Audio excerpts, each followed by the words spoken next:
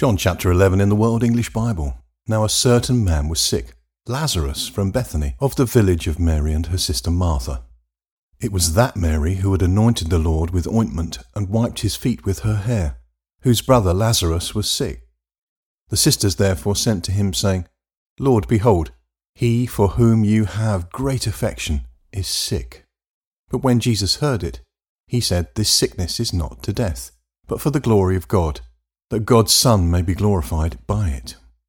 Now Jesus loved Martha and her sister and Lazarus. When therefore he heard that he was sick, he stayed 2 days in the place where he was.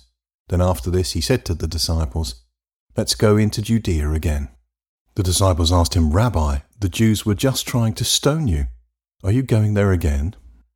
Jesus answered, Aren't there 12 hours of daylight? If a man walks in the day, he doesn't stumble, because he sees the light of this world. But if a man walks in the night, he stumbles, because the light isn't in him. He said these things, and after that he said to them, Our friend Lazarus has fallen asleep, but I am going, that I may awake him out of sleep. The disciples therefore said, Lord, if he has fallen asleep, he will recover. Now Jesus had spoken of his death, but they thought that he spoke of taking rest in sleep. So Jesus said to them plainly then, Lazarus is dead. I am glad for your sakes that I was not there, so that you may believe.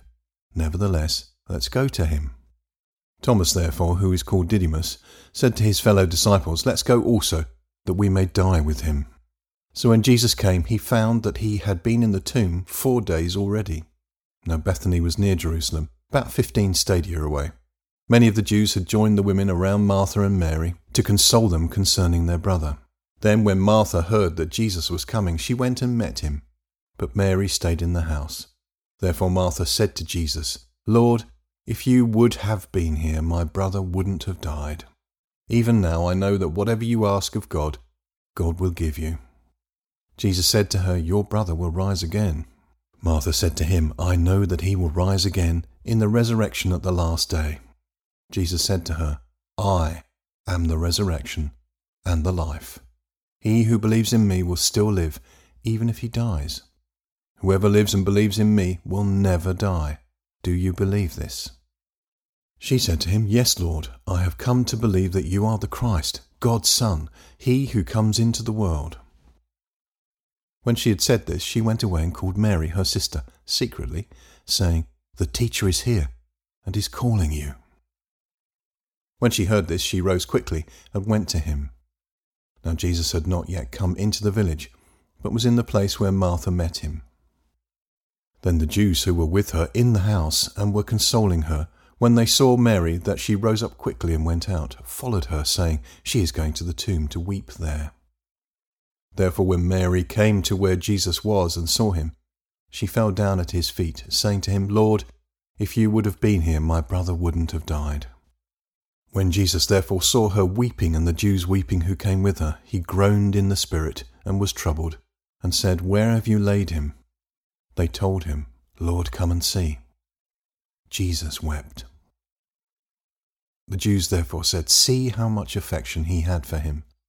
Some of them said, Couldn't this man who opened the eyes of him who was blind have also kept this man from dying? Jesus therefore, again groaning in himself, came to the tomb. Now it was a cave, and a stone lay against it. Jesus said, Take away the stone. Martha, the sister of him who was dead, said to him, Lord, by this time there is a stench, for he has been dead 4 days. Jesus said to her, Didn't I tell you that if you believed, you would see God's glory? So they took away the stone from the place where the dead man was lying.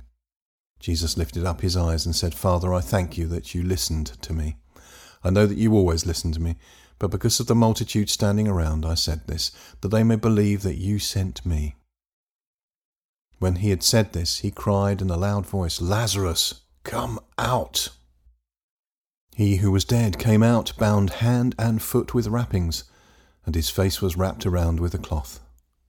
Jesus said to them, Free him and let him go. Therefore many of the Jews who came to Mary and saw what Jesus did believed in him. But some of them went away to the Pharisees and told them the things which Jesus had done.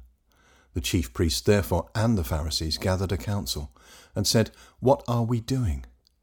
For this man does many signs. If we leave him alone like this, everyone will believe in him, and the Romans will come and take away both our place and our nation." But a certain one of them, Caiaphas, being high priest that year, said to them, "You know nothing at all, nor do you consider that it is advantageous for us that one man should die for the people, and that the whole nation not perish." Now he didn't say this of himself, but being high priest that year, he prophesied that Jesus would die for the nation, and not for the nation only, but that he might also gather together into one the children of God who are scattered abroad. So from that day forward they took counsel that they might put him to death. Jesus therefore walked no more openly among the Jews, but departed from there into the country near the wilderness, to a city called Ephraim. He stayed there with his disciples. Now the Passover of the Jews was at hand. Many went up from the country to Jerusalem before the Passover to purify themselves.